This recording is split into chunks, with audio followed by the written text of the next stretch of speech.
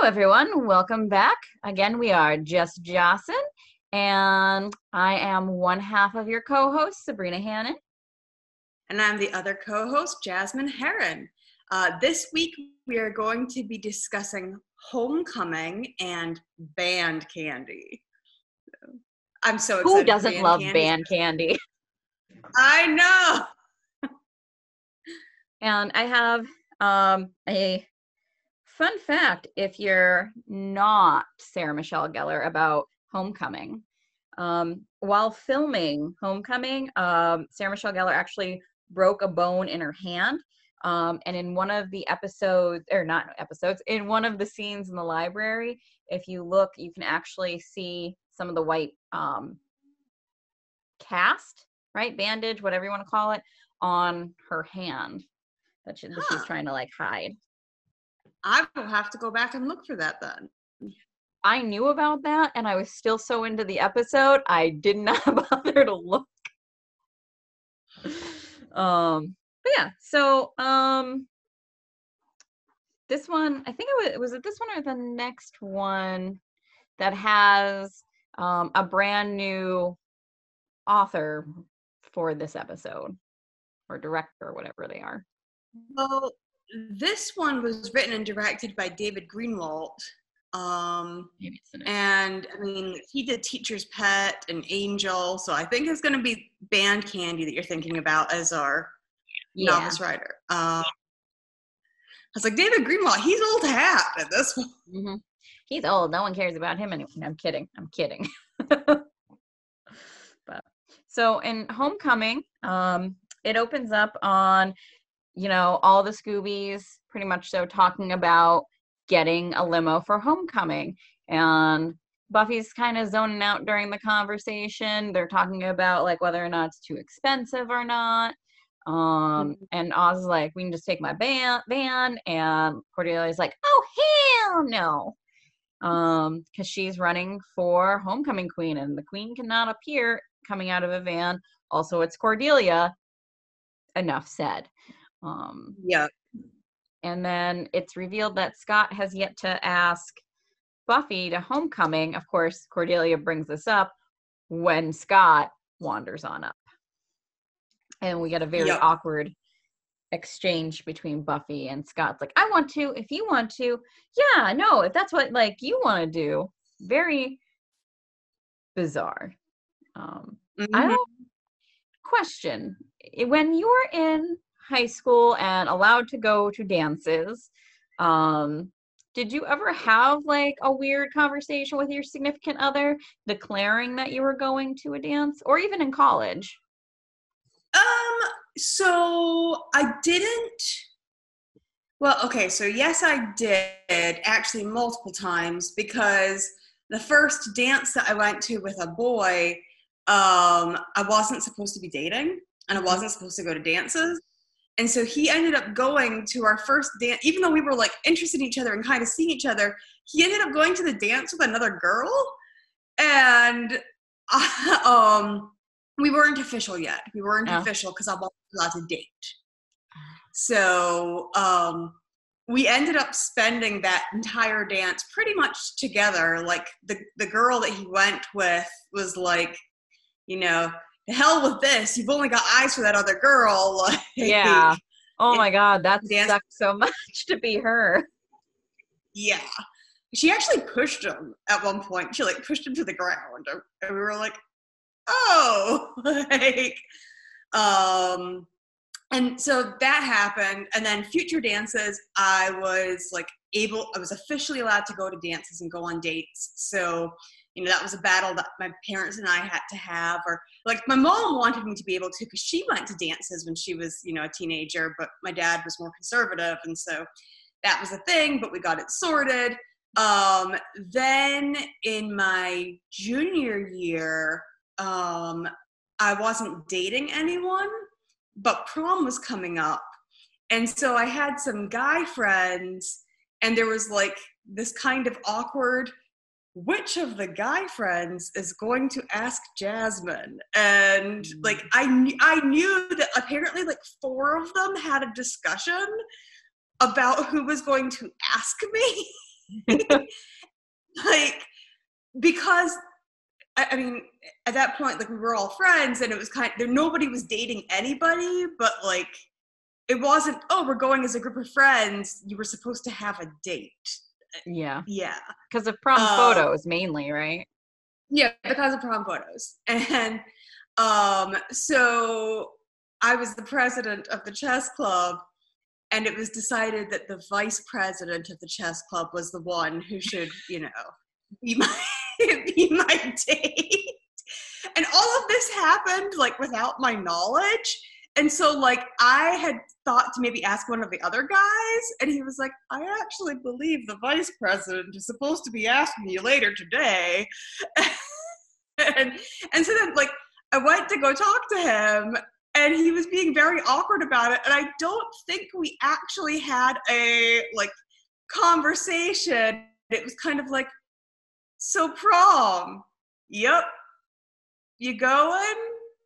Yep. Do you have a date? Nope. You wanna?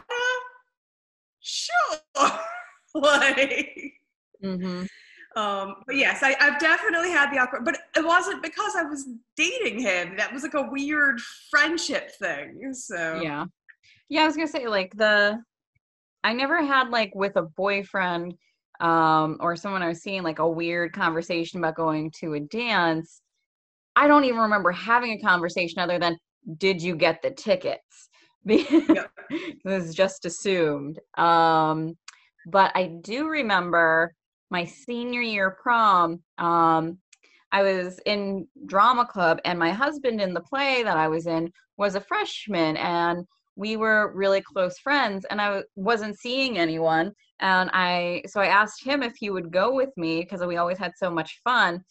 And that was the only awkward, like, because he got so nervous, and I was like, no, dude, we're just going as friends. Like, it's not like that. And he's like, I have to ask my parents.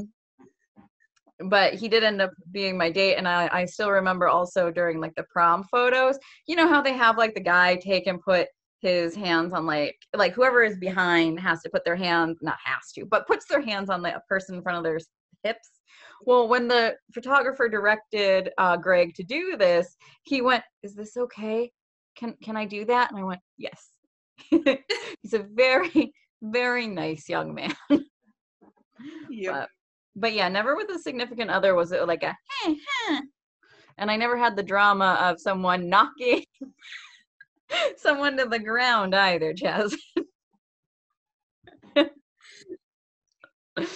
You home wrecker. But back into Buffy. So, I mean, you can tell that Buffy is very distracted, and it's obviously because she's thinking about Angel, and who has come back. And also, poor Scott, because like 2 of his best friends are dead. Yep. Buffy just seems completely checked out. He's like, do you want me to go get you a drink? And she's like, no, I'm tired. I'm going to go. Like, she's just not very there. Yeah. And so, but Buffy then says she is going to be more present for Scott. She's like, I need to move on to Angel. And the very next day, Scott's like, we got to break up. Yep. And when Buffy goes to see Angel, she also tells him like that she's not telling anyone that he is back. Like they wouldn't understand. I think Willow would.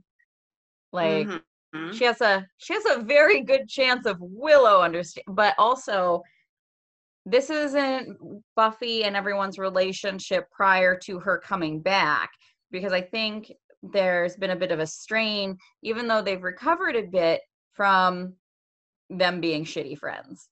Yeah. So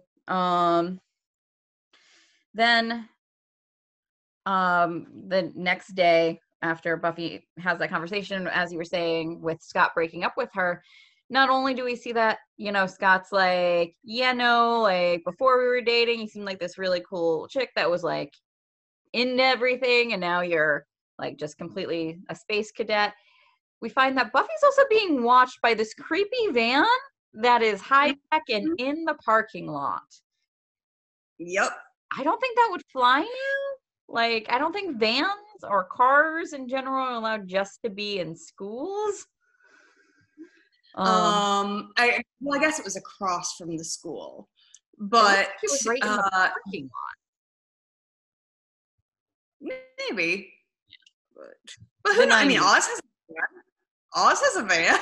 But they would also, like, so for student parking, you generally have to put down like a license plate number or something so that they know. It seems that like Buffy school is pretty big, and so maybe they just had visitor parking. Maybe. It also seems to me that Buffy's school is very small. Since like they have like Little House on the Prairie style classes of people from different grades in different classes mixing together in one room. But that also, I think we talked about in that like the first season, like that it was bizarre. Mm-hmm. But at any rate, I laughed my little cackle laugh when the Swedes or the Germans, whatever they are, in the van start using a cell phone to do dial-up, and you hear that awful noise that haunts every millennial's dreams. Yeah. Just the late 90s dial-up noise. Okay, so then we meet Deputy Mayor Alan Finch. And this is our first time being in the mayor's office. And we meet the mayor.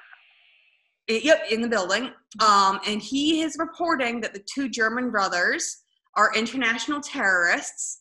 And he's telling this to the mayor, who is Richard Wilkins III. And like immediately we kind of get this vibe off of Mayor Wilkins, because he's like smelling the paper and then he's like, let me see your hands.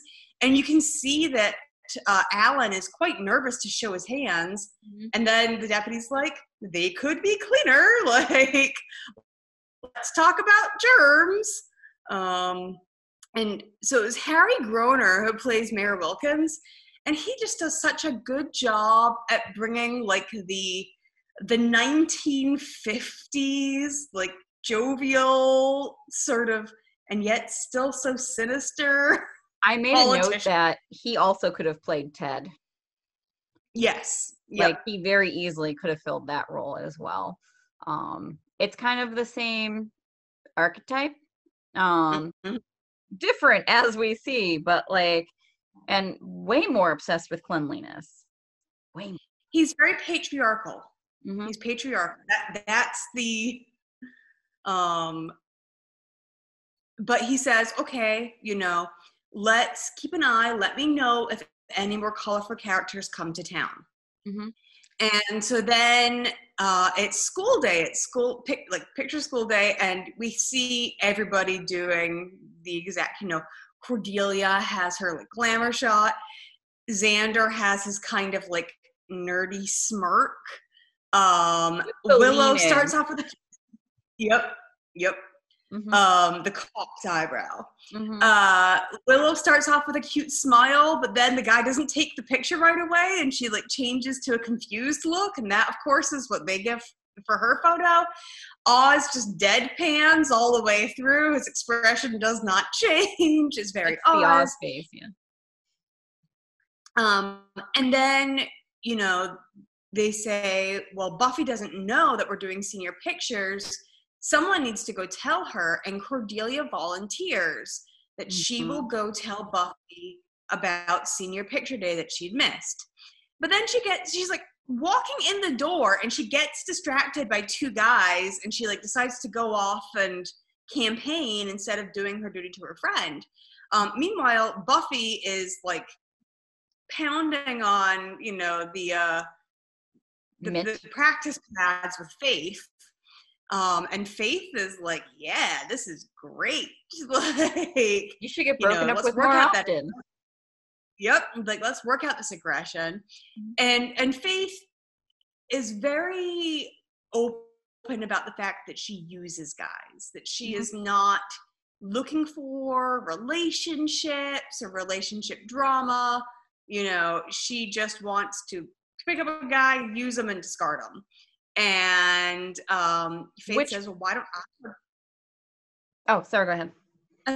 Faith says, like, why don't I go to the dance with you? Mm-hmm. Like, who needs these guys? We'll pick up a couple of hotties, we'll use them, we'll discard them. And Buffy's like, no, okay. Mm-hmm.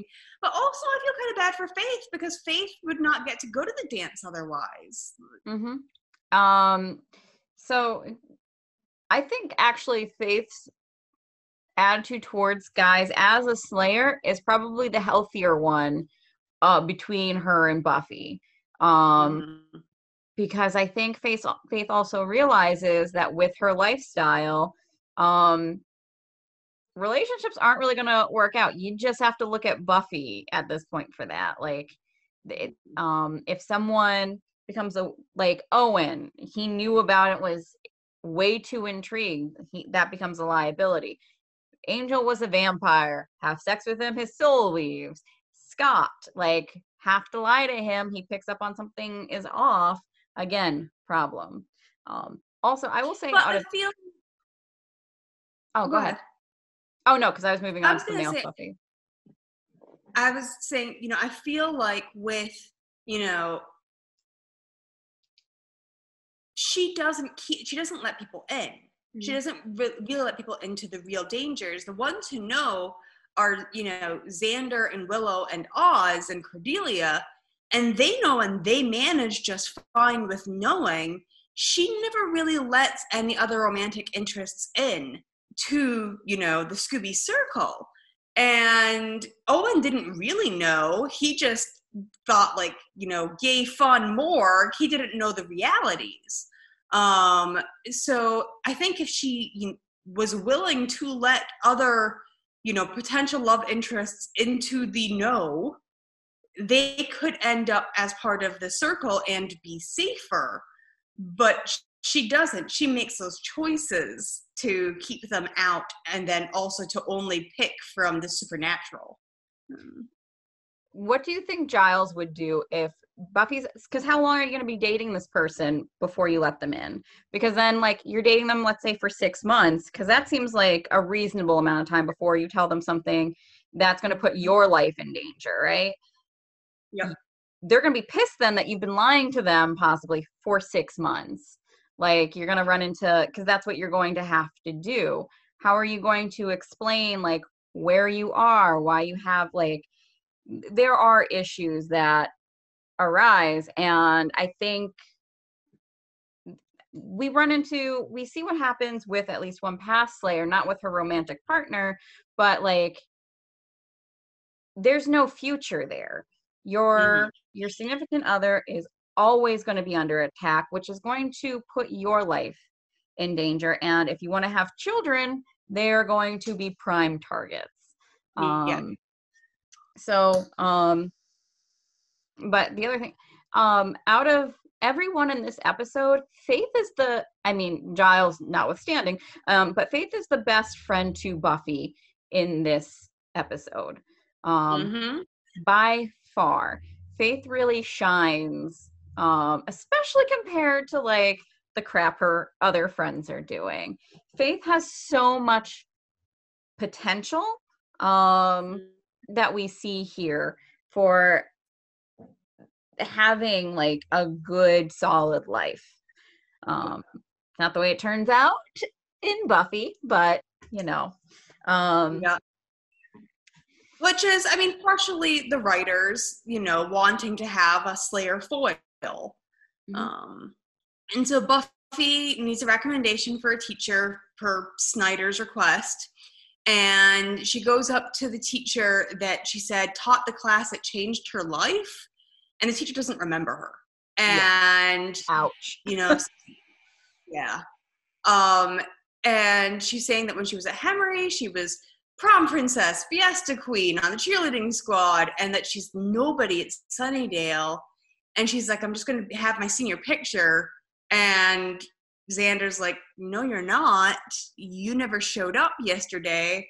Cordelia was supposed to tell you. And whoops, like, and Buffy is immediately pissed off that Cordelia was so busy campaigning, she didn't deliver a message to Buffy. Mm-hmm. And reasonably so. Like, that is definitely something to be upset about. And then how Cordelia reacts to Buffy. Whoo. Like, Cordelia, all the progress she has made, gone. Mm-hmm. Gone. She is back to episode 1, well, maybe episode 2, Cordelia, like where she is evil, pure human evil.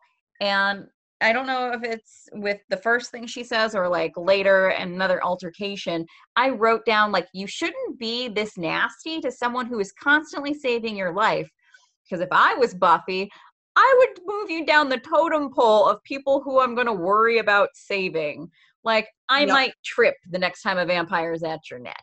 She starts off being like, blah, blah, you don't understand the pressures that I'm under, sort of thing. Mm-hmm. And then says, I would like to see you run for Homecoming Queen. And Buffy's like, okay, I will. Like, I will run for Homecoming Queen.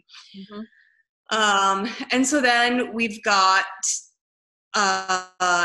this little monologue from Mr. Trick about competition. Competition makes us strive to be more and to hunt. And he's talking about Slayer Fest 98, which has a fantastic ring to it. It does. I love Trick. And so we've got the twins, Frederick and Hans Grunstaller, like German sounding word that I cannot pronounce. Let me try this again. Grunstaller. And they're working for the old man who does not have a name but is English, I think. Maybe, yeah. And then we've got the vampire couple.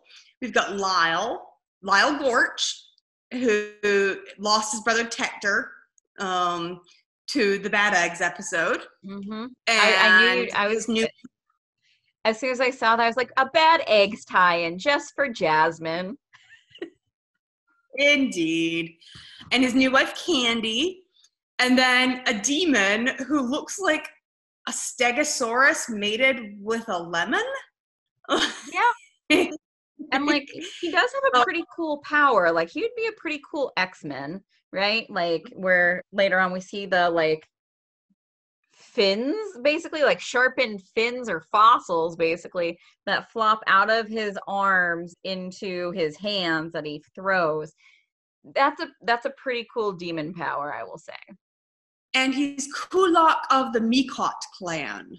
And then a guy named Frawley, who apparently is like a trapper or hunter or something, like covered in furs. Yeah. Probably werewolf. And so they're all getting together to, do Slayer Fest 98 and paying money to take part in this. Mm-hmm.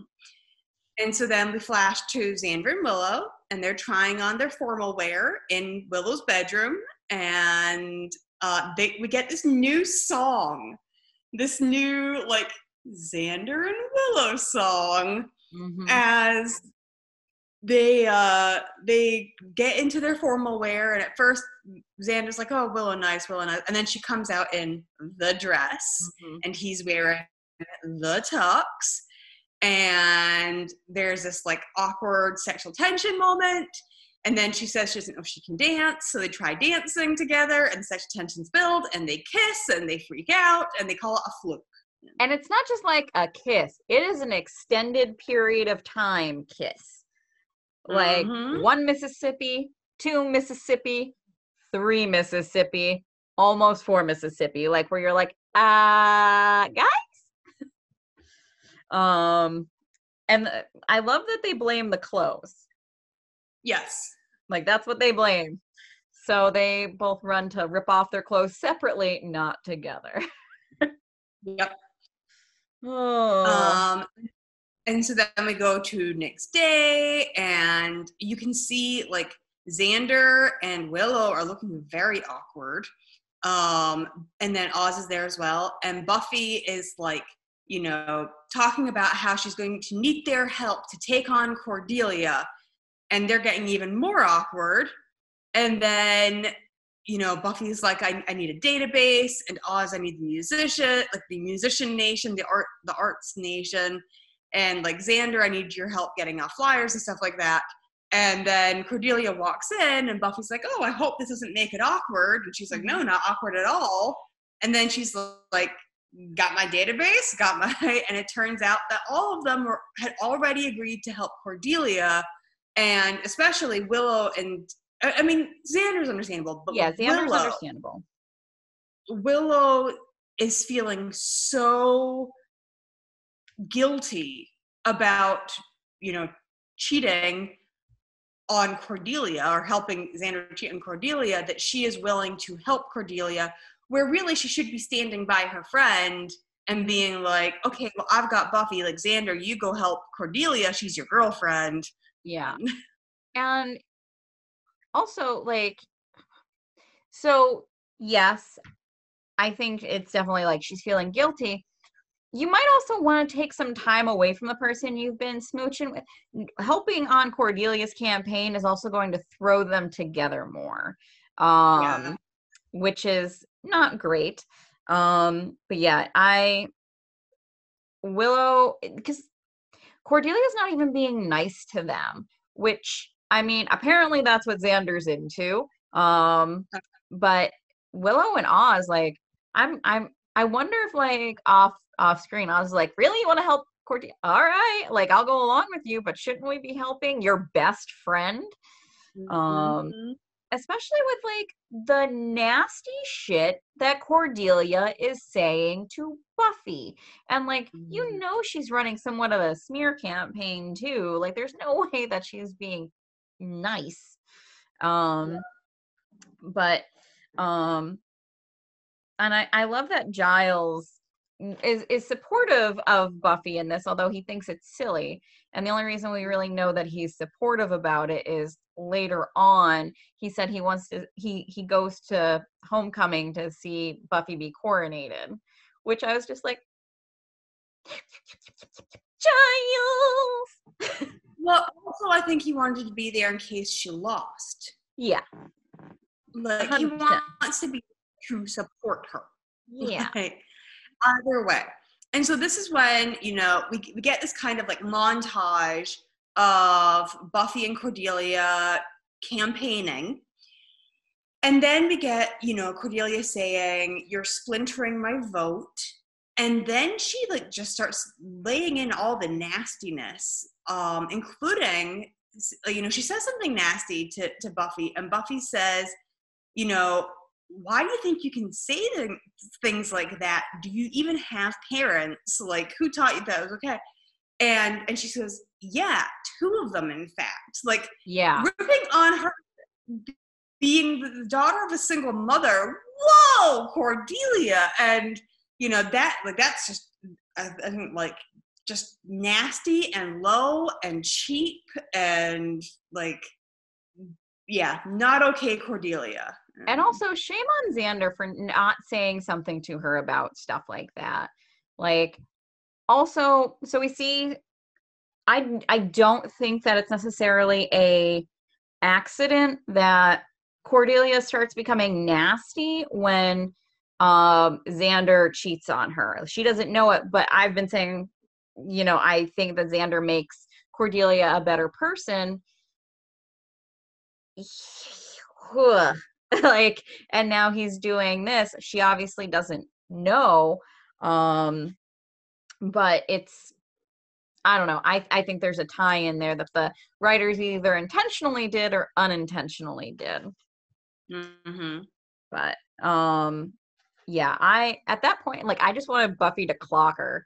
At that exact moment, especially as someone like who is the child of a single mother, I made the note, like, next time let her die. But Buffy can't do that because she's good. I mean, it's not Buffy's fault if she stumbles. Well, but so, Cordelia tries to push past Buffy, like, literally does a saunter push And Buffy grabs her hand and is like, you do not want to do a physical altercation with me. Like, you can be your snappy bitch yourself, but if it comes down to a physical fight, like, I'm gonna break you, sort of thing. And that's when it gets into like cat fight territory. I don't think that's a cat fight. I think that's a brutal beating. Well, and so, you know, both of them get separated by their friends. And then we flash to Xander and Willow talking, and Xander thinks that they're talking about the kiss because they're having feelings for each other. And Willow's like, no, we threw off the whole dynamic of our friendships. Like, our group dynamic is now screwed up because we did this thing between us. And so then they go back to, okay, well, what are we going to do? We need to get Cordelia and Buffy communicating. And so when the limo arrives, it's supposed to be Faith inside, and then they were going to go pick up Xander and everybody, but instead it's Cordelia. And there's a note from their friends saying that their friendship means too much, so they need to work it out. And then there's a PS, this limo was really expensive, work things out, which you know was written by Xander. Xander was the one who put that PS in there. Like, this wasn't cheap. Yeah, because it's not going to be Willow who says that. It's not going to be Oz who says that. I could definitely see Willow saying that, because she also is someone who takes and slaps people with truth sometimes. But yeah, it most likely is Xander. Like, I feel like Willow wrote the first part. Willow was like, our friendships are more important. And then Xander was like, money. Or Faith, honestly, because I mean, Faith was in on that too. So Faith is destitute. So if she like, they have not explained at all how Faith has like the ability to. Is she getting a stipend from the council? She should be. Maybe she's robbing the vampires before she slays them. She like rips off a jacket, sees if they have any money, and then stakes them. Right. Shakes them out, like grabs them by the ankle, shake, shake, shake. Yep. But also in the limo though are corsages. They think that their friends have also given them corsages. Cordelia took the orchid. Yep. Which I hate the way orchids smell. I don't know why she did that. It looked better with her complexion. She doesn't care about smell. She's mad about complexion. So they get in the limo. Winter. They're fighting it out, and then they think that they've arrived, but they're in the woods, and there's this, you know, VCR and videotape on a tree stump, and it's Mr. Trick, and he's telling them about Slayer Fest 98. And Cordelia's like, I'm not Faith, but it doesn't matter, you know. They're still going to try and kill her. Yeah, I don't. Like, that's one of those things that shows how disconnected Cordelia is. She's just so, like, put out by all of this. As I said, she is right back to season 1, episode 1 and 2 Cordelia. Because Cordelia, like, 3 episodes ago would have been like, oh, they're probably just going to try and kill me too. Let's run and get out of here. But no. So Cordelia doesn't really get the idea until they shoot the television with the VHS player. Yep. So then we go to the dance. Xander and Willow are like grooving to Oz's band, which is Dingoes Ate My Baby, with Dylan singing. Giles tries to like cheer them up, and that's not really working because he doesn't know that they're not upset about Buffy, they're upset about the kiss. Faith is having a grand old time, and she like goes up to Scott and is like, baby, like, I have a sexually transmitted infection with you. She's being an awesome friend. She's being a fantastic friend. Because, like, yeah, Scott's there with some other girl, like, slow dancing, and Faith just is like, scumbag. Yep. and she's got her slayers back. Like, she's got her girlfriend's back, and it's not performative. Buffy's not there. Yep. Faith just did that. Faith was just like, this guy hurt my friend. I'm going to embarrass him. And, so Buffy manages to catch in a bear trap Frawley, and basically gets the information out of him about who else their competitors are. And then the demon that would be a good X-Men comes by, and he's like, "Fa-choo!" and throwing his skin fossil knives from himself. And the Cordelia and Buffy take off, and they make it to a cabin in the woods that is just there and very run down, and barricade themselves in there. And Buffy tells Cordelia to look for weapons, and Cordelia comes back with a spatula, and she's like, there was only this and a phone. And Buffy's like, a phone? And she's like, yeah, but this is better. And she is waving it about, and then she's like, oh, right, phone.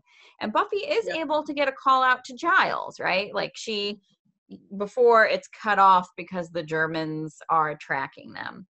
But I love the old man. If I was designing a Cordelia action figure, I would give her a spatula after this, because she really sells the crap out of that spatula and gets all of whatever they paid in the props department for that spatula, worth it. And so Cordelia and Buffy end up having a moment of connection where Cordelia is basically like, why does this matter to you? You're doing real things, important things, battling the forces of evil. And Buffy's like, but that's all I do. I don't get to have like an enjoyable normal teenage life. She's like, I spent my year's allowance on this dress so that I could have this one normal night that, where I could reclaim still being this other part of myself. And so Cordelia actually understands that, but is still competitive about wanting to win. But she does mention that she loves Xander because he grows on you like a chia pet. Yep. Yes. And everyone at home, when she says that, is just like, oh, Yep. Cordelia. Yep. And so with go ahead. Kulak of the Miquat clan shows Kumquat. back up. Kumquat. Kulak of the Miquat clan. Kumquat. Kumquat shows up, and then the Germans shoot a rocket launcher through, or like a bomb or something, through the windows, and Kumquat and Buffy see it land between them, and they get up, and Buffy grabs Cordelia and jumps through a window, and the demon tries to jump through the other window, except that it's barricaded, and so he bounces off of it, and he lands right next to the bomb, or the grenade again. I guess it was a grenade. Yeah. And blows up in the cabin. It was a great campy moment, like when he lands there.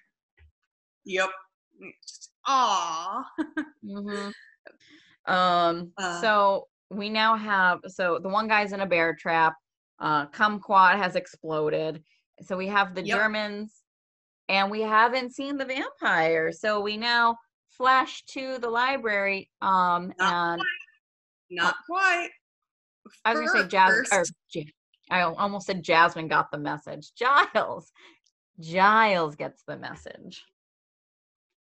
But first, Mr. Trick goes to answer the door and gets dragged away by two police officers. And he is saying, does anybody have a warrant here? Like, he's playing up, I'm just a man. I'm just a black man being arrested by two officers with no warrant. And this fits in America today. And I was Yep. so sad when I was just like, yep, this could happen today. Yep, Yep. just show up. And, although they probably would have come in guns a-blazing, Blazing. Yeah. American today. But They were looking to take so him alive, though. then we get to Giles being knocked unconscious. He's listen to the voice, realize something's happened. But then we see him unconscious because the Gorches, the married Gorch couple, know that Buffy is going to come defend her watcher. Mm-hmm. So, yeah. Which is, I'm surprised. Lyle actually had a plan. Like, yep. Yeah. He wasn't, I guess, the dumb one completely. yep. So, so Buffy and Faith do make their way through the woods. They're making their way towards the library. The vampire was completely correct. That's where she's going. So they get into the library. They have, like, you know, some dirt and whatnot on them. And they come face to face with the vamps. Buffy starts fighting the wife, and she slays her with the spatula. Yep. Fantastic. I wouldn't think that a spatula would have a wooden handle, but it's from a cabin in the woods, so who knows? But Lyle goes ape after this and knocks Buffy out. And Cordelia gives this fantastic speech at this moment. She just summons all of her Queen Cordelia self as just like, because they don't realize that she's not a Slayer. And he gives him the speech about, like, when it comes down to it, Buffy's just the runner-up. What do you think's going to do if you make me mad? And he scampers off. And, like, Giles is coming to at this moment, as is Buffy. And as they're sitting down, and Giles makes some comment like, oh, nice corsages or something like that. And it's like, oh, they were in the limos. He's like, huh, funny. I don't remember them saying anything about that. And that's when Buffy realizes that's how they've been tracking them. Yep. So she gets some, she wants some wet toilet paper. Wants some wet toilet paper. But she does. Like, she separates the two brothers. One goes after her, one on the, and then she uses the trackers to basically, like, you know, get them to target each other. And they end up killing each other. And meanwhile, old man thinks that he's won Slayer Fest. He's like, I did it, I won. And then we see the policeman bringing Mr. Trick to the mayor. And the mayor, like, starts off by saying, you know, like, I know that you're not a man. And he says, you know, because Trick says the clothes make the man with his fun suit. Yeah. He says, you're not a man. And then Mr. Trick basically says, you know, if you're telling me that I don't fit into your nice, read white, neighborhood, that got old before I turned into a vampire. Like, I'm love over that. Yeah. And but no, the mayor's like, actually, I want to bring you onto my team. You were very innovative. I really appreciated it. Let me offer you a job. And meanwhile, Trick's like, what if I don't want to be part of your team? And the mayor's like, that's not going to be a problem, because I'm pretty sure his other choice is death. So at that point, we boop back over to the announcement for Homecoming Queen. And for whatever reason, what's his face from the Dingoes is announcing it, like, not Snyder.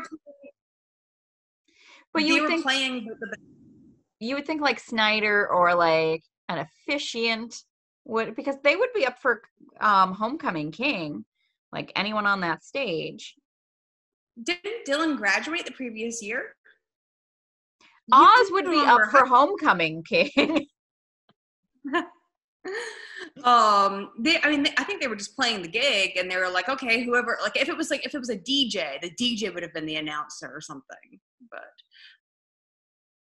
But maybe. But anyways, Dylan is the one who's reading it off, and Buffy and Cordelia show up all bedraggled and muddy, and you're like, what the hell did you guys do to each other? Yep. And then we hear for the first time ever. By the way, I keep saying Dylan. It's Devin, isn't it? Oh. Is it I think Devin so. or is it? I think it's Devin. He's like, we've got a tie for the first time ever, and like Buffy and Cordelia are like, oh, a tie, both of us, but nope, it wasn't either of them.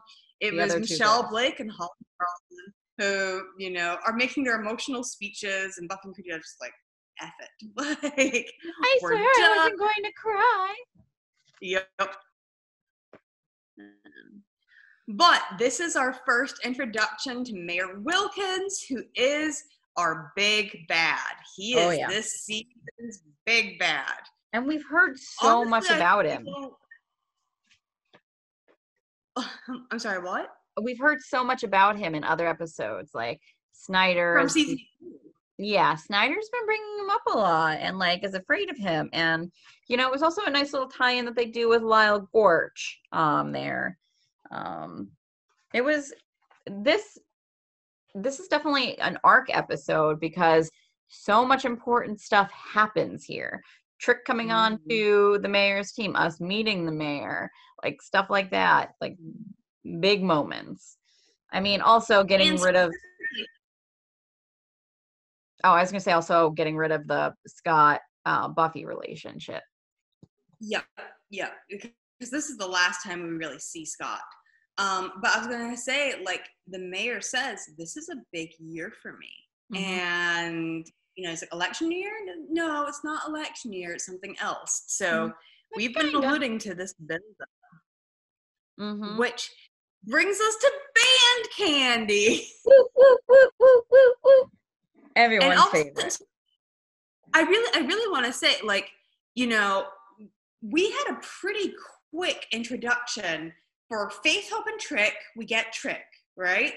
And Scott, basically, at that point. Like, we get Scott, and then we get Faith, and then we have another episode of Beauty and the Beast, and then Scott bows out. Well, no, he's in this episode real quick. Or no, just when she's campaigning. You're right. Yep. And then but so Scott was only really there for 3 episodes. And like he was the romance, but he's gone. But Mr. Trick has gone, like he's and Faith in only 3 episodes is deeply embedded. So although she's not in this episode at all. No, but I'm gonna say that I do feel like there's just a lot of stuff like a lot of plot happening very fast. Season 3 there is so much that happens in this season. Like sometimes I forget that it is only one season because it's a lot. I mean, a lot of stuff happened last season, but like it didn't feel like more than one season to me, at least. Whereas this one, it's a lot, which I guess, your senior year of high school probably feels the same as well, just not so life or death. But I have some interesting facts about this episode. Oh, do you? Oh, yes. So after Joyce's funeral in Forever, Giles drinks and listens to the song he played for Joyce in this episode. And also, according to the Sunnydale High yearbook novel, the chocolate sale earns the band $600,000, which is a lot of and you can see that those things are addictive. Like people are just like, and also, the actress who plays Joyce, Kristen Sutherland, has named Band Candy as one of her all-time favorite episodes. Well, yeah, she's got the Juice Newton jacket and the handcuffs and the Joker necklace. And I think that this is most Buffy fans, I think all of us pretty much so agree that this is one of everyone's favorites episodes. I've never heard someone be like, band candy. Meh. Yep. So we have Buffy slaying and studying for the SATs with Giles, and she wants to keep like bowing out for studying for the SATs, and he won't let her. He's telling her like, pay attention, because she's like, oh, B, we haven't had a B in a while, and he's like, it doesn't work that way. Listen to the passage and answer the questions. Next day, so then Buffy's telling Willow about her test-related nightmare, about like an unfilled answer bubble or partially filled answer bubble chasing her. And Willow's like, I hope that's not a prophecy dream. Yeah. Because that is like Willow's worst nightmare, right? Yeah. The SAT demon. Yes. And at the mayor's office, Trick is there, and the mayor is explaining, like, I have something big. I need you to do this for me. I keep my campaign promises.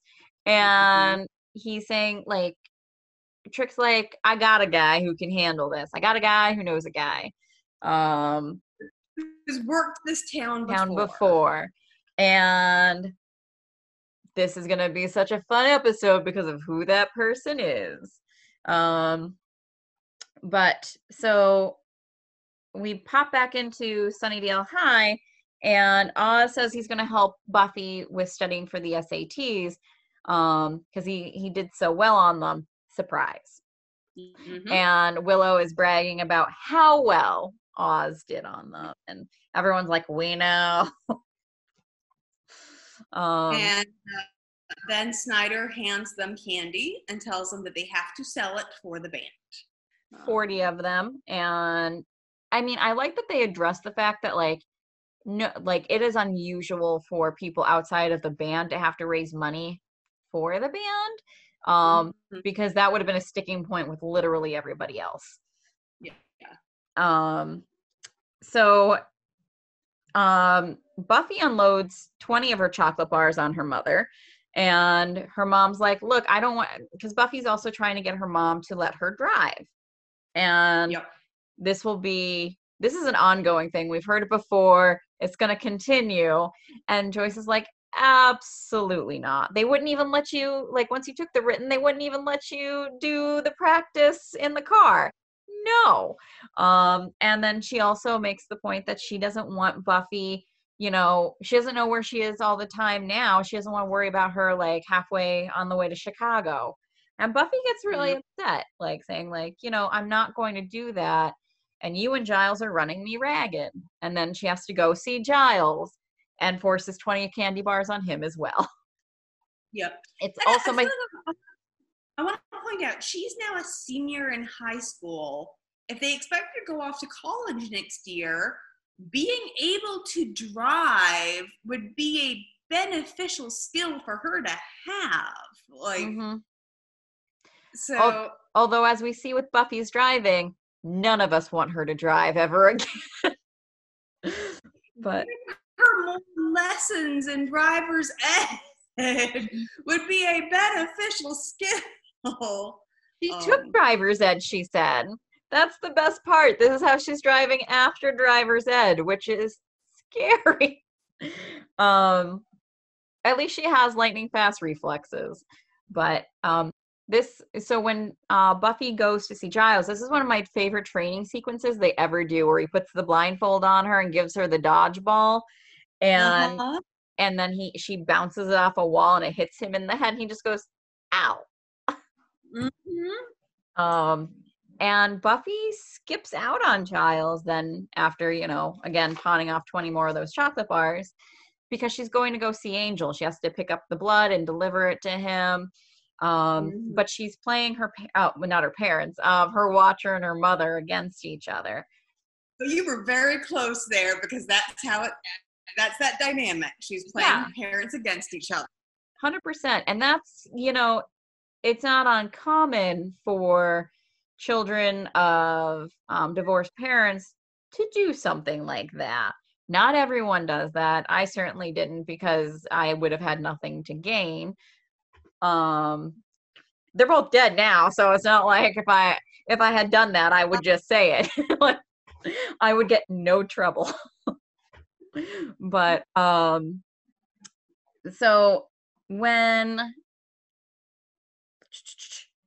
Buffy goes to see Angel, he's doing like the martial arts stuff, which remind me heavily of the Highlander and just scenes from the Highlander from earlier in the 90s. But he's not Tai Chi. I think Tai Chi, that's what I wrote. But he also not Taekwondo, which is what Snyder took at the Y. Which is what he took at the Y.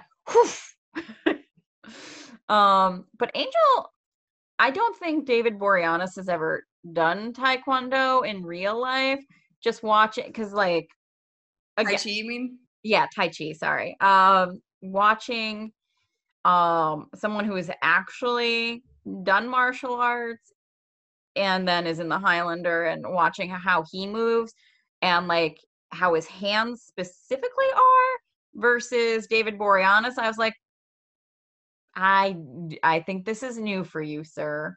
But he's supposed to be weak. He's supposed to be weak. True. And I love how Buffy's like, I didn't know you could do that. And David Boreanaz is like, I didn't either. Yeah. He's like, new for me too. But they're saying that soon he's not going to need her help. He's getting stronger. Yep. He asks her about Scott, and she kind of dodges and doesn't tell him that they've broken up. She starts to, and then she stops. And she gets home, and she sees her mom, and she's like, oh, yeah, sorry, I'm late. It was Giles. And then Giles steps out from behind, and they start laying into her, very parenty. But you see Joyce is chewing on a chocolate bar, and then she passes one to Giles. And Giles is like, oh, yes, thank you. Like, so they're already a few candy bars in at this point. And when they're having the conversation with her about how, you know, she's not allowed to play them off against each other, Giles then says, okay, well, let's not freak out. Let's not have a freak out.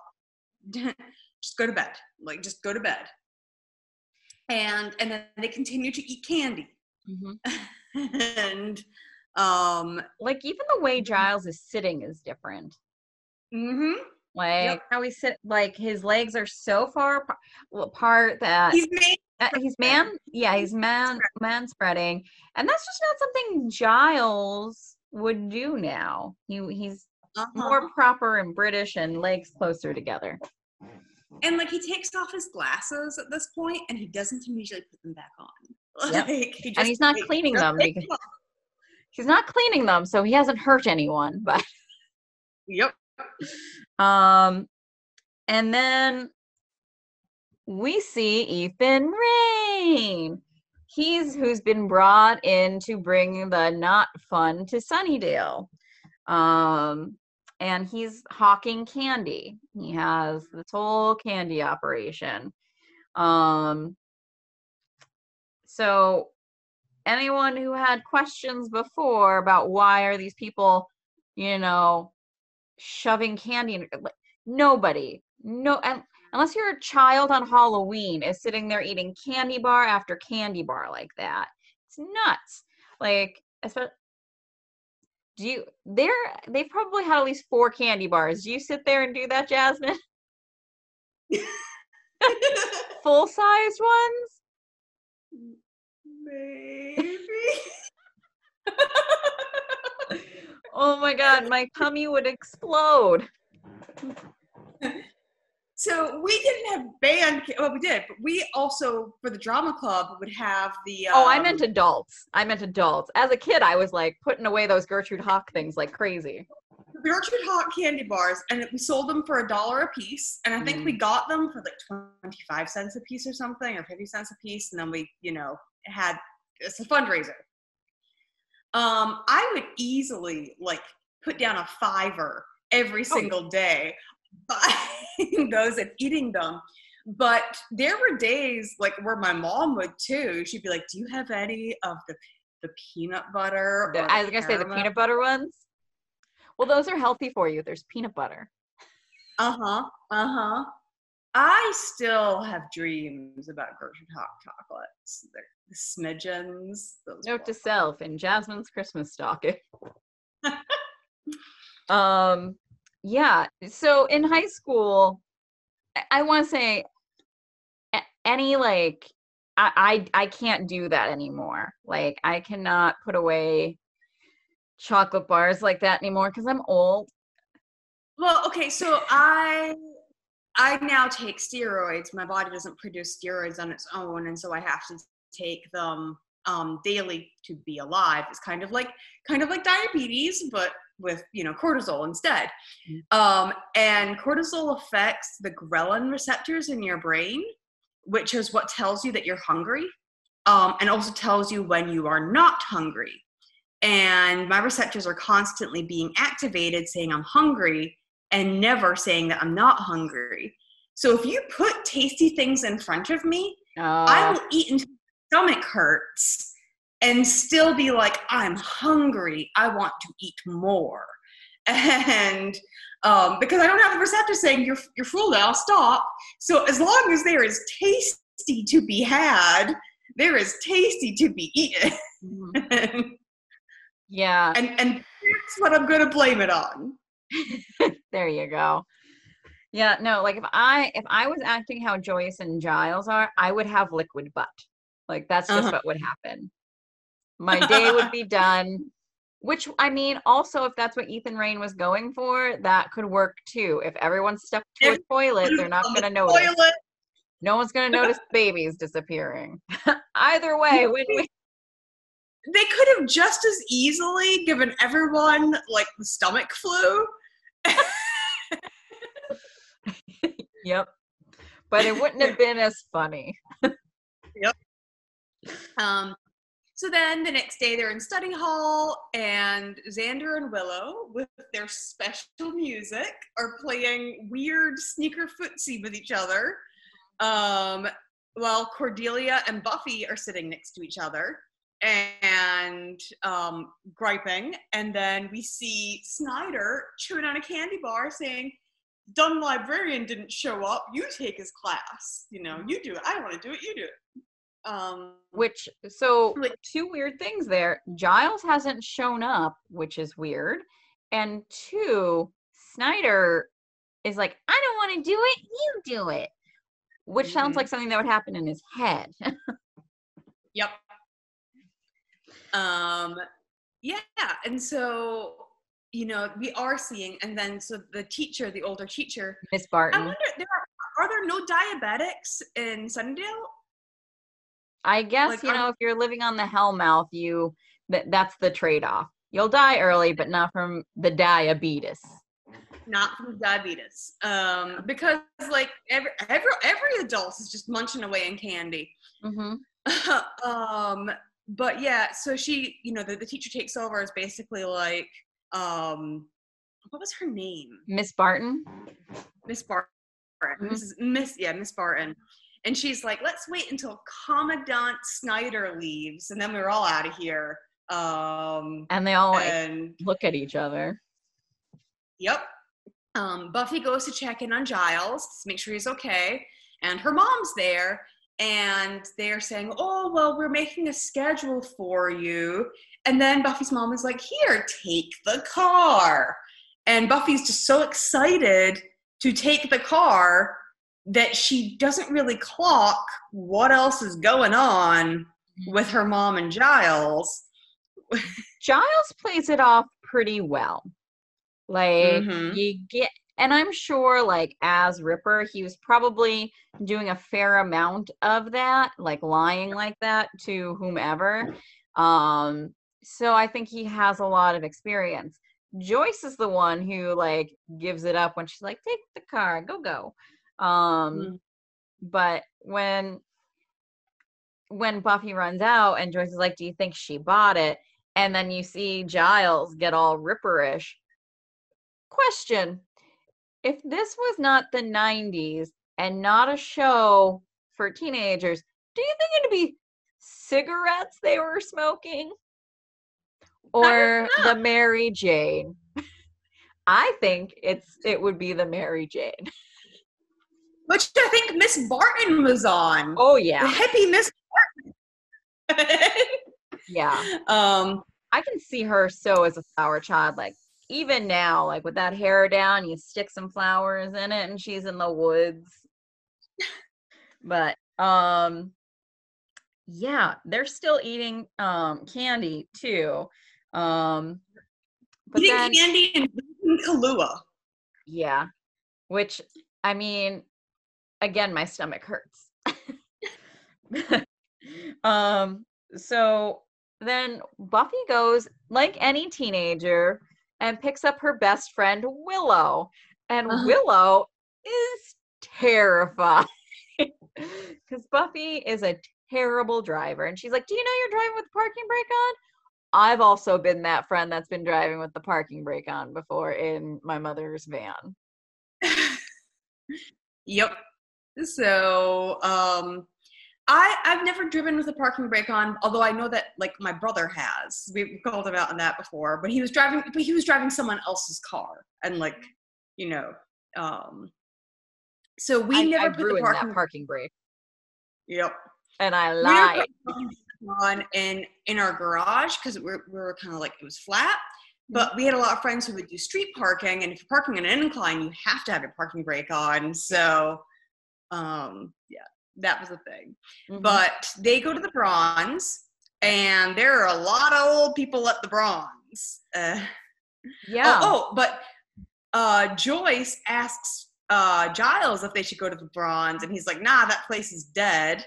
And that's when we flash to the Bronze, and Miss Barton is there, and she's like, Willow, that's a tree. You're a tree. Hey, which is why I think she's stoned. Yeah. Yep. And she's not the only one that's acting like she's stoned, but like there's red Solo cups aplenty. My favorite is when Buffy's like, is there a doctor? And Will's like, I think that's my doctor. He's usually wearing a shirt. Yep. Although Devin is excited by how much the old people seem to like their music. Yeah, they're really into them. And I'm sure Oz is like, is this us or is this the Hellmouth? But Snyder shows up. He immediately latches on to Buffy and Willow. Like, he's like, yay, friends, which is interesting to me. I wonder if one of the reasons he is so hateful towards Buffy as an adult is because he was the outsider who wanted friends and wanted to be part of the group, and so he sees Buffy having friends and feels excluded. Like, I think it's something like that, and like he also knows that she's the Slayer, and I think he's basically supposed to hate her because of the mayor, but he hates her so much that like it's there has to be more to it than that. So I would think that you're correct. He has personal feelings against Xander and Willow and like the group. He has issues with the group, and I think it's because he was an outsider who couldn't fit in, who wanted to fit in, and the Scoobies are a band of misfits, and so to be the person, he's the Jonathan. Yeah. He was the Jonathan, and he was even rejected by the misfits, and he is resentful of that. So they seem to realize that something is happening because they notice everybody's eating band candy, and they're like, okay, well, we need to get to Giles. Giles is with their mom. And Oz is like, well, it shouldn't be a big deal, you know. Giles is still Giles, right? And they're like, nope. Ooh. And but Snyder's following them. He gets in the car too, and Buffy's like, okay, we gotta take him with. And that, which is when Snyder he says, Buffy, you drive. Or is he Summers? Summers, you drive like a spaz. Which in the United States at that time was just, you know, almost like a pseudonym for klutz. But over in the UK, they actually had some issues with it because spaz is a derogatory term meaning spastic, which they specifically use to describe a disabled person who most likely had cerebral palsy. And people would oftentimes conflate having cerebral palsy and having motor disorders with being mentally deficient. And so it was just very, very rude. I had no idea about any of that until you had said that from the first time it was said. Mm-hmm. And I don't know if I'm alone in that. Like, it fell out of popular vernacular, but we were at such an age where I don't think, or at least I was, it never really came up as to why. To me, it was always just one of those things like tubular, that, went the way of how slang goes. Yep. This is when I find out that tubular is a slur as well. Okay, this is completely. Have you heard the saying, "Pull the other one, it has bells on it"? No. I've heard like pull the other one as in like pull my other leg. They're not talking about legs, are they? Well, no, I think they are, and I think the bells are testicles. So I've heard pull the other one, it has bells on it. Like, and I was like, why would it have bells? And I'm like, because you're talking about legs. And so it was literally just last night that I was like, are the bells testicles? Can it say pull my other leg? Yeah, I think we've both just figured out that they're not talking about pulling an actual leg. And I'm sure pull the other one is just pull the other one and has bells on it is the shortened version of it, because that's a mouthful to say. But yeah, so I oftentimes will use phrases and never really think about how those phrases came to be or what they originally meant. And then every once in a while, something will dawn on me. I'll be like, wait. And then I go to the internet. Oh, that's a dangerous game to play. Yep. All right, so back to Buffy. They are, there's been a car accident. Buffy gets T-boned. It's fine. Buffy gets T-boned. Mr. Trick is checking up on Ethan Rain. Randomly calls out someone for sampling the product and kills them gruesomely. And Ethan's like, well, how did you know? And he's like, I didn't, but now I know no one else will. So that shows Trick's, managerial style.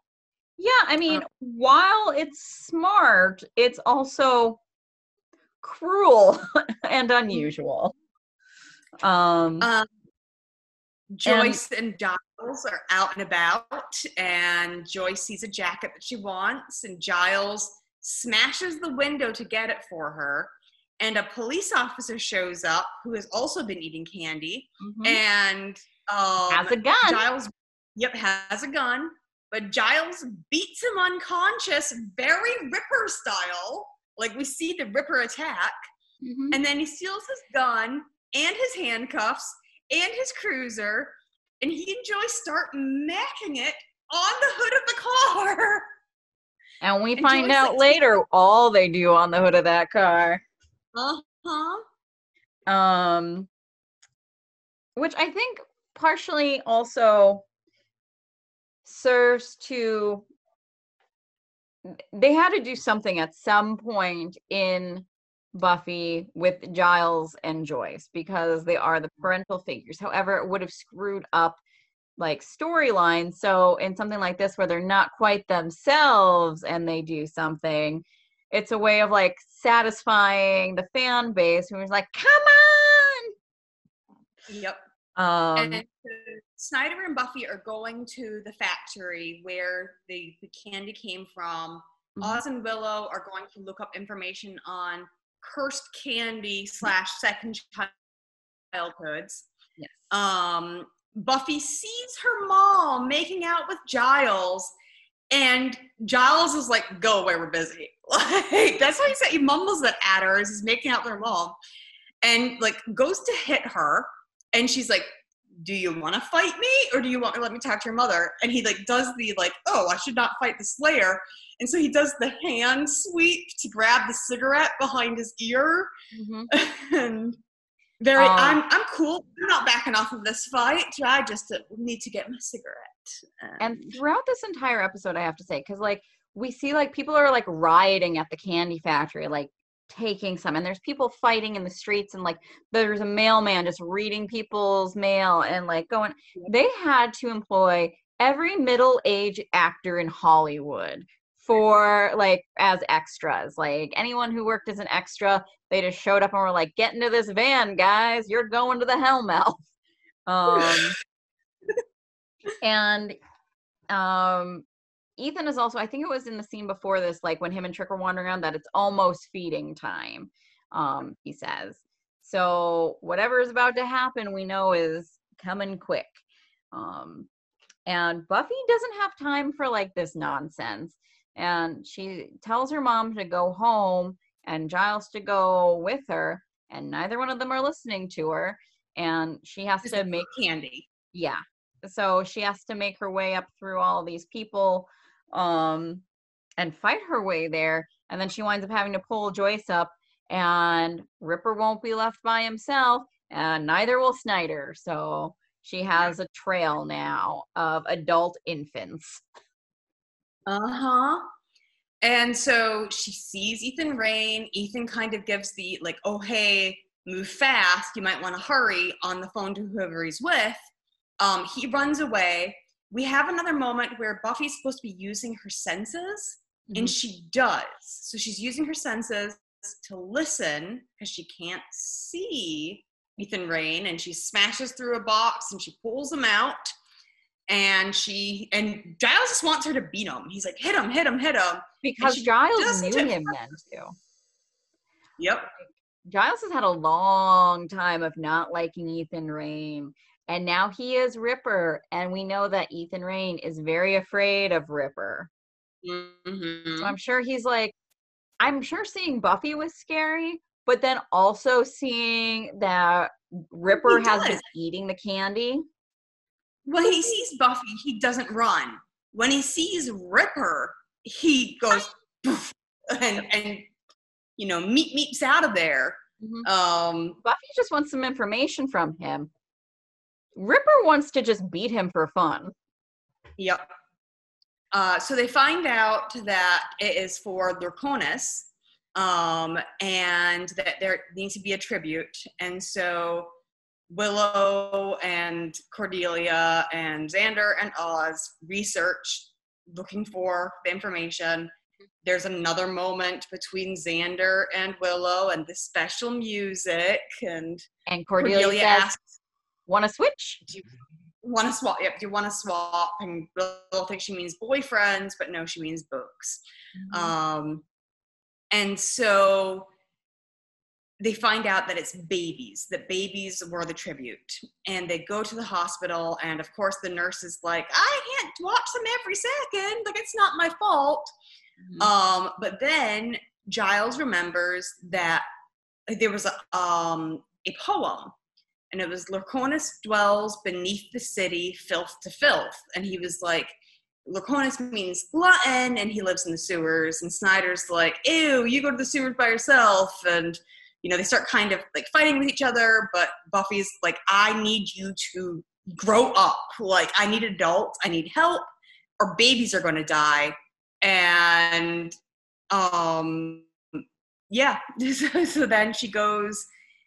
We missed one thing. So when Buffy is still getting, like, when they're back at the factory with Ethan, and he, when he is like giving up the information, and Buffy has to beat him a little, and Giles gets so excited and he jumps up in the air. Yes. When Buffy is relaying this information to the Scoobies, Ethan tries to attack Buffy, and Giles still has that gun on him and is like, mm-mm. And at that moment, like, I have no doubt that he, like, would have killed him had he tried to hurt Buffy. Like, had he gone through with hurting Buffy, rather. Yep. And so Buffy takes the gun from Giles, Mhm. and they're like, well, let's tie him up. And that's when, from her back of her jeans, Joyce reveals handcuffs. And Buffy says, never tell me. Never tell. So they go to the sewers, and there are the vampires and Mr. Trick and the mayor. And when Buffy shows up with Giles and Joyce, but Lorconis is not shown up yet. It's still just the vampires and the babies and the chanting. As soon as Buffy shows up, Mayor Wilkins pieces out. He does not want the Slayer to know that he's involved. Oh, yeah. Did you also notice, though, when before she gets there, he calls in to his, like, secretary or whatever, and he's like, I need a meeting. I have some concerns about the sewer upkeep. And he's, like, listing all these things. I'm like, I mean, he's obviously really bad, but, I mean, at least he is, taking care of the city before he tries to destroy it later. So. Yep. I actually recently had posted a thing on like the next door social media thing about a safety concern in my neighborhood, and the mayor contacted me that very same day to talk about the safety concern of like the sewage system. So, sometimes elected officials get stuff done, but I think that's more for local government than in the larger government. Yeah. But anyways, Mr. Trick says he wants to fight Buffy. He's like, usually I have other people do my fighting for me, but I want to see what you've got. But then Giles comes over, and at this point, we've already seen one vampire getting eaten by Lorconis, who is a giant snake. A giant snake that the mayor pays tribute to. But the giant snake eats the vampire, and then when Giles goes to attack Mr. Trick, he ends up in the same feeding like tube or bath area, and Lorconis is coming out, and so Buffy like knocks Trick aside and grabs a pipe with gas, the exposed gas line that the mayor was concerned about, and like yanks it down and lights it on fire and kills Lorconis to save her watcher. And Trick runs away, but he, gives a final quip before he goes that, as vamps do. Yep. And so they rescue the babies, and the mayor is discussing how this did not turn out the way he wanted, the way he planned. And Mr. Trick says, well, I thought I did you play a favor. Like, you have one less demon to pay a tribute to. And Mayor Wilkins is like, yeah, I guess. Don't do me any more favors. Like, he does not like taking loopholes. Mayor Wilkins likes things done orderly. So the next day, Snyder is not, friendly anymore. He's back to Principal Snyder. And he has volunteered Willow, Oz, Xander, and Cordelia to clean up the mess of vandalism, where Willow goes, kiss rocks? Who would want to kiss rocks? And she's like, oh. And I love that, like, Snyder is just like, of course. Like, he's not fazed at all by what Willow said. And I'm sure Oz is just like, oh. Yep. And then Buffy is talking about how, she felt so alone and nothing made sense. And you think she's talking about the evil band candy night, but she's talking about the SATs. And, she says that maybe she'll die before going to college. And, one can hope. Yep. So then they meet up with Joyce. She's saying this to Giles. Yep. They meet up with Joyce, and Joyce says that she's letting Buffy pay off the broken car in the installment plan because, forces of evil and all that. And Buffy saved babies. Buffy recently saved babies. So, and Buffy's like, at least I got to the two of you before you did anything. And there's awkwardness and awkwardness and awkwardness, and then they turn at the same time and exit the scene. No eye contact, no nothing. Yep. So, but the That's repercussions of ban candy will stay around for a long, long time. Oh, Multiple yeah. And then next week we're gonna have Revelations and Lover's Walk. And in theory, after we discuss that episode, I will shut up about it. But I make no promises, listeners. I make none. I'm very excited for next week. Mm-hmm. As am I. But as always, thank you for Just Jossin. Yes, thank you for just Jossin with us. We'll see you next time.